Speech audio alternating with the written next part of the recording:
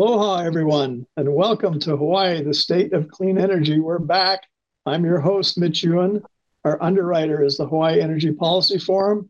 That's a program of the Hawaii Natural Energy Institute. I'm very pleased today to welcome back our guest. He's been on the show before, Adam Strubeck. He's a graduate research assistant with the Hawaii Energy Policy Forum, and we're going to be talking story today about a new concept in agriculture, which is a form of energy called agrivoltaics, the future of farming.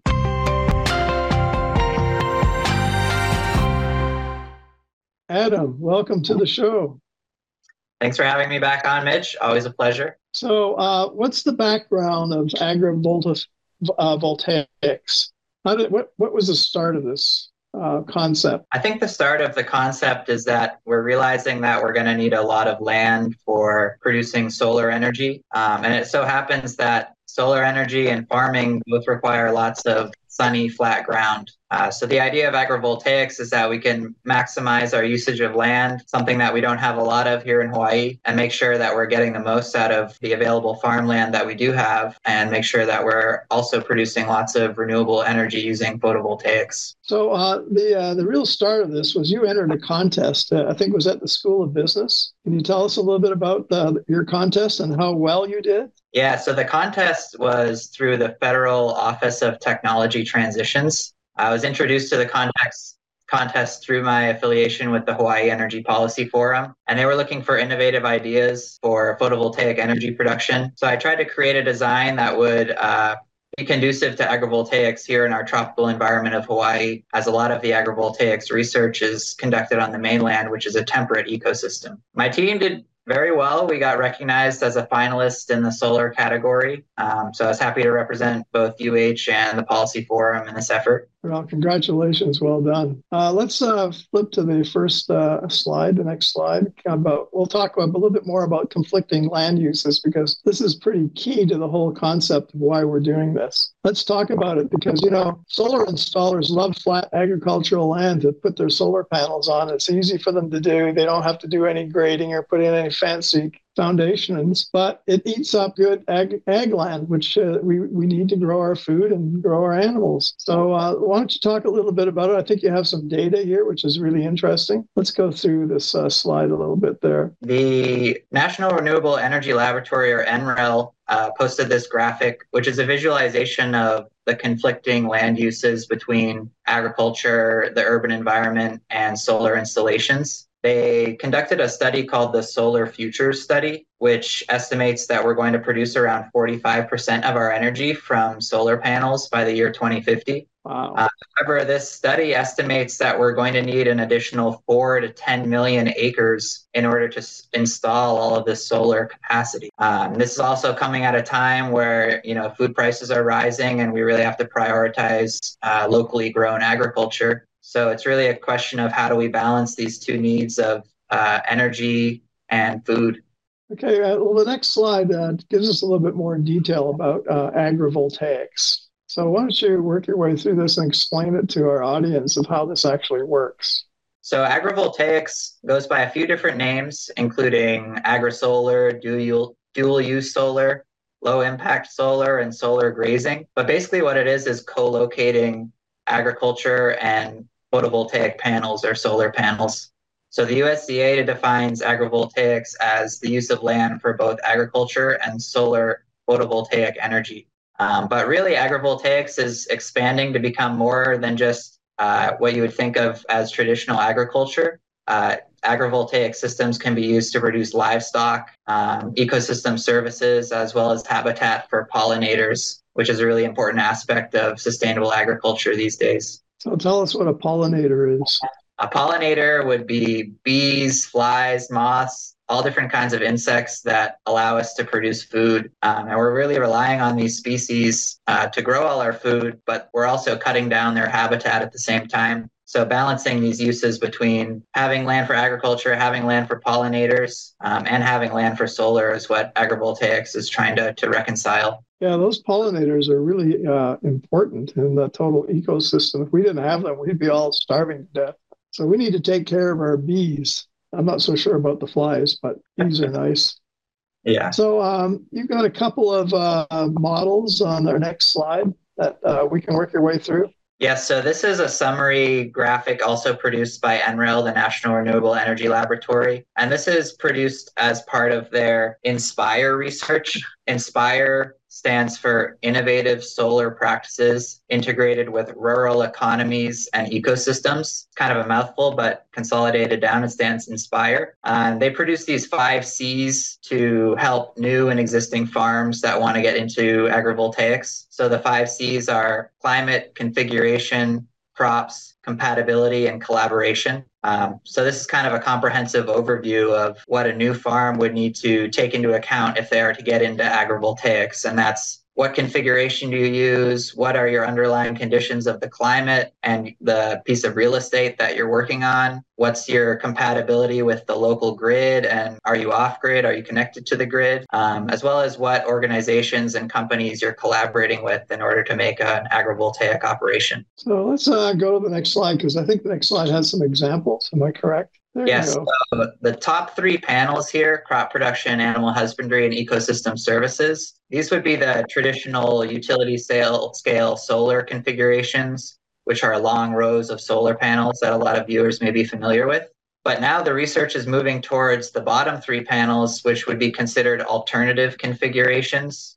And these configurations allow for more airflow, light, allow animals to pass in between solar panels, as well as allow farm equipment to operate in between the rows of solar panels. So this allows us to maximize the use of land for both agricultural production and solar voltaic production. So if you look at the slide, the upper middle one in the upper row, you see a lot of sheep grazing under there. That's the way they also control the grass, because otherwise they'd have to put mowers in there. And the sheep make a much better mower. They get everything. And sometimes I think they eat the wires, which you have to be concerned about protecting your cables and everything else like that. But I noticed in the one down below from it, you've actually got cows grazing underneath it, which is kind of interesting as well. The one on the bottom right, I have a little bit of experience. My friend Dennis Furukawa, he went a long way down the road towards putting PV panels on greenhouses. And it was a very interesting engineering trade-off for the number of panels you could have on the greenhouse roof, because when you have a panel there, it also blocks the sun. So it's an interesting trade-off. And one of the other good things about it too is it controls the amount of water you use. So the greenhouse uses much less water than just open fields. And we're coming into a water crunch. I think we're almost there now here in Hawaii. We've got to start drilling for new water supplies. So let's talk about the potential for Hawaii. Most of the research that's been done for agrivoltaics is focused on the mainland and temperate ecosystems, but the potential for Hawaii is what I'm trying to consider with my research. And we're thinking now that there's great potential for advancing community resilience and food security by using agrivoltaics,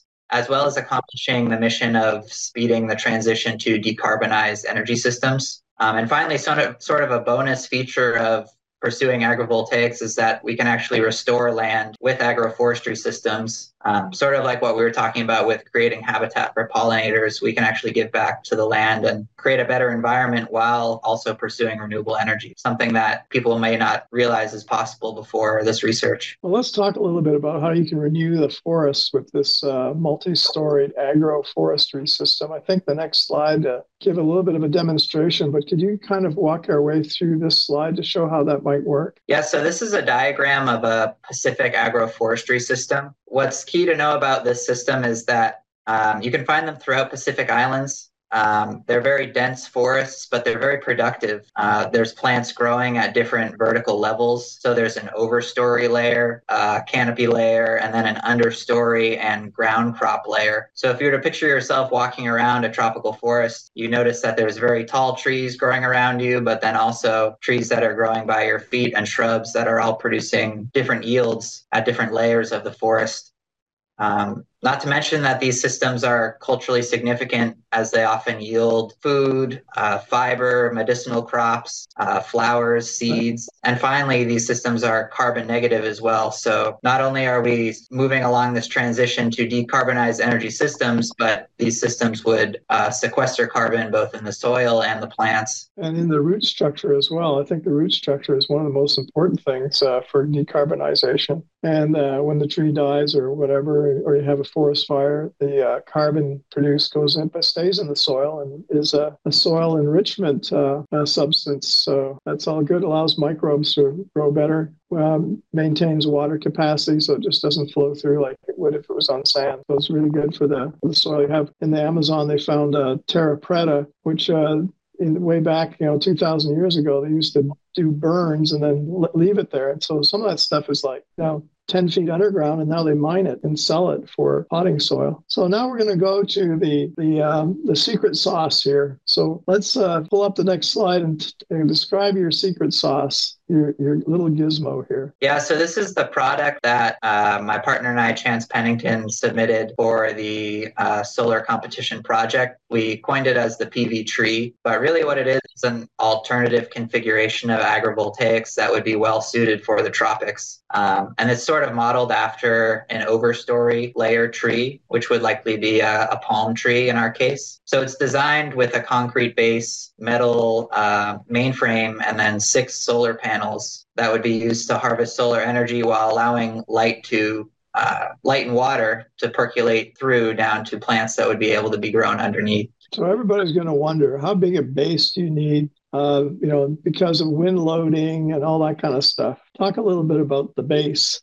So the base would be solid concrete, and there's actually different methods of sustainable concrete that people are researching now. I think some of you are even made out of agricultural materials. So for future research, we'd really want to figure out the best way to mitigate this concrete base. But the idea is that the concrete base would allow the structure to withstand up to 100-mile-an-hour winds. And to further protect against wind damage, the panels would be able to be removed in case there was like a large storm coming through. Oh, that's kind of interesting. How would you actually remove the panels? Isn't that a big job? Or does it fold down like an umbrella? The way we designed it would be that the panels would slide into pre-manufactured holes in the mainframe. Oh, cool. So it would require some labor to remove the panels. Another key function of the design is that the panels could be installed at variable heights. And this would allow you to start to grow your forest and control the amount of shade that you're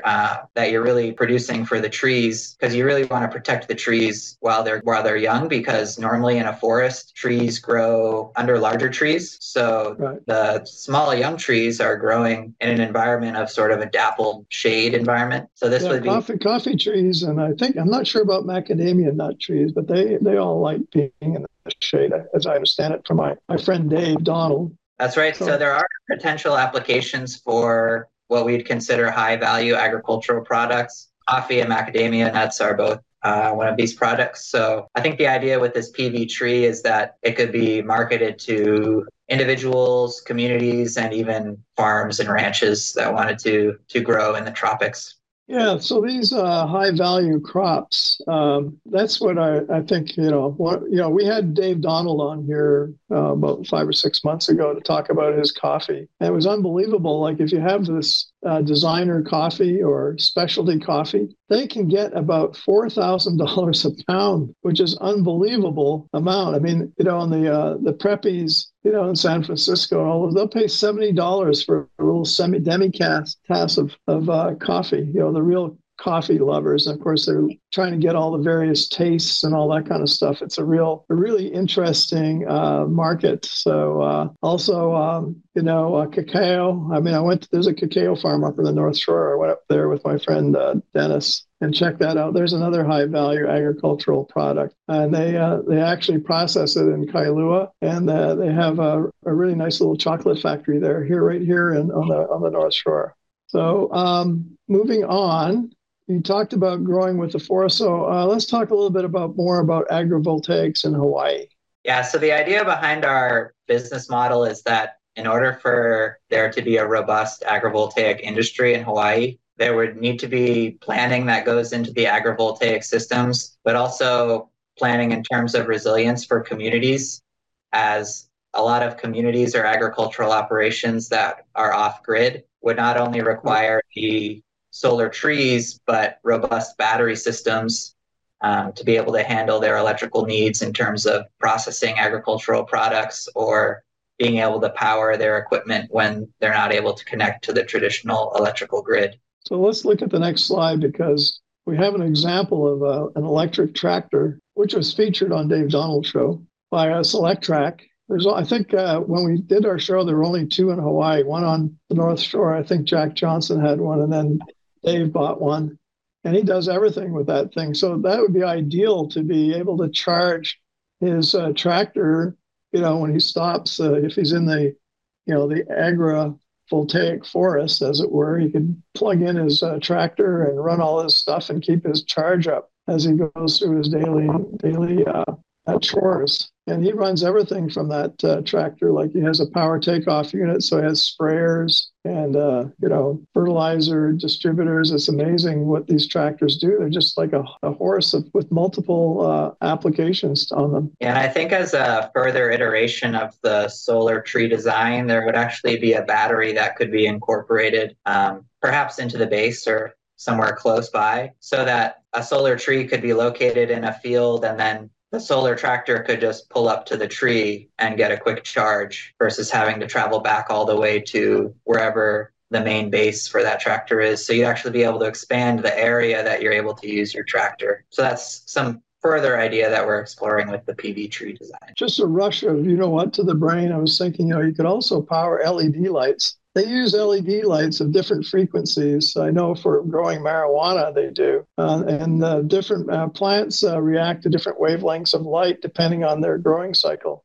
So that would be really good for growing high-value agricultural crops if you could, feed a whole string of photovoltaic lights with your photovoltaic system. That'd be awesome. That's right. And there's another emerging technology within the solar field, and that's controlling what wavelengths of light they're letting to pass through the solar panels, so semi-transparent solar panels. So potentially you'd be able to let certain wavelengths of light pass through your solar panels and go to the plants below. So that would allow you to have a way to further control the conditions of the plants that you're growing. So I want to talk a little bit about policy, because we are the policy forum here. And so let's talk a little bit about ag use, permitting, and then what kind of policies do we need to help us along here in Hawaii? Well, right now the state has an important agricultural land designation. So that's basically classifying what agricultural lands are very important to our economic development. So we may not want to put agrivoltaics on those lands because it would be limiting our production there. But on all the other lands that are still used for agriculture, I think there's a large potential for agrivoltaic production, because maybe you'd have to sacrifice a small amount of crop, but that would be made up for by the amount of PV energy that you're producing. Right. So I think the policy that's needed is to identify which lands would be viable for agrivoltaics and then provide incentives for farmers to be able to incorporate these kinds of systems. So, similar incentives to what people, rooftop solar and all that kind of stuff. Is that what we're talking about? I think so, as well as financing assistance. These installing solar panels is never the cheapest thing to do. So in order for farmers to feel comfortable taking the leap to install these systems, they need both technical assistance and financing assistance. Are there any of these systems currently in Hawaii now that you know of? I do know of several on the island of Oahu. I believe there's a sheep agrivoltaic system. And actually, a funny story about that is I read that they initially tried to use goats, but the goats were standing on top of the solar panels and also chewing on the wires of the system. So that just goes to show that not every alternative configuration works as well as the others. So you really have to dial in which crops and which animals you want to use. Yeah, I think Hawaii Gas had quite a large PV array up on the North Shore, up by Kinea, the town Mililani up there, and they were putting sheep down there to graze. So it was a pretty big operation, as I recall. So what else can we talk about? We've got about 5 minutes left, I think. So what's top of mind for you now? What are your next steps? And do you want to make an actual business out of this? Like, I was talking to the Office of Technology Transfer, and they have all sorts of programs there now at the university for, budding entrepreneurs, make entrepreneurs grow. So are you planning to take this to the next step and put all this good work to use? Well, right now I'm focusing on finishing my degree, but certainly keeping this idea and this presentation in my back pocket, as a potential business to explore after graduation. I am passionate about the transition to decarbonized energy systems, and I certainly feel that agrivoltaics plays a large part in that, especially here in Hawaii. Not to mention that we were talking about these high-value agricultural products. A key part of that would be a rising tide lifts all ships. So if we're able to grow more of these high-value agricultural products, that would be able to diversify our economy away from tourism and just bring more dollars into the state overall. Well, I'd like to show the last slide because it's a really nice view of what this thing might, a bird's eye view. So why don't you just go through that a little bit? We have a little bit of time, so we're not in a rush to finish this anytime soon. So tell us what we're seeing here now. Yeah, so this was a visualization of a small scale, energy agroforest or imagined energy agroforest. We calculated that with 3 solar trees, which would be 18 panels, 18 300-watt solar panels, that would be able to provide the energy that you would need for a medium-sized household here in Hawaii. So I think this could be like a backyard or even small community system that could be employed. I think the next step in, this idea as a business would be a proof of concept. So I think if you were able to create maybe like a community garden, or if you had an individual that wanted to install this in your backyard, that would be the next step towards this as a proof of concept and viable business strategy. Yeah, that might be a nice option that people could add to their backyard so they can grow their own food, most people, not most people, but the people who do have backyards, and it also provides shade so the kids can run around without getting sunburned. And so you can actually put your property to use. It's kind of like dual or triple use. Yeah, and as one final note, I think that there's kind of an unexplored potential in remote island communities for agrivoltaics. There's a lot of talk about using agrivoltaics for utility scale PV systems. But I think there's a lot of unexplored applications for emergency preparedness and response. Having redundant systems that are able to provide energy in case of emergency, or if you lose connection to the main power grid.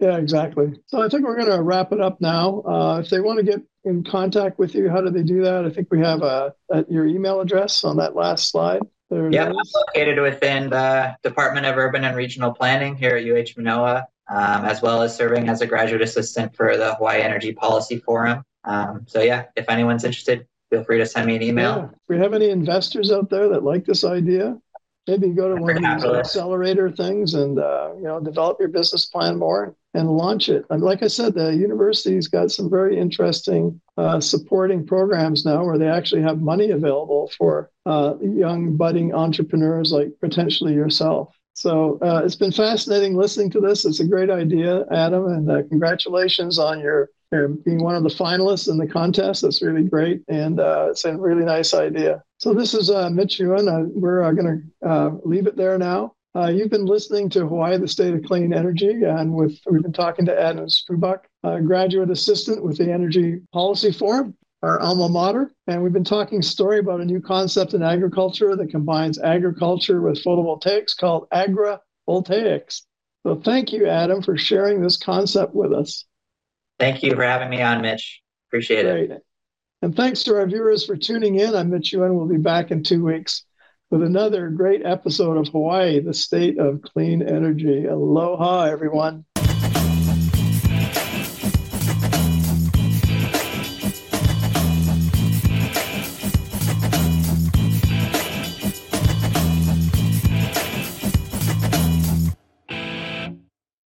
Thank you so much for watching Think Tech Hawaii. If you like what we do, please like us and click the subscribe button on YouTube and the follow button on Vimeo. You can also follow us on Facebook, Instagram, and LinkedIn, and donate to us at thinktechhawaii.com. Mahalo.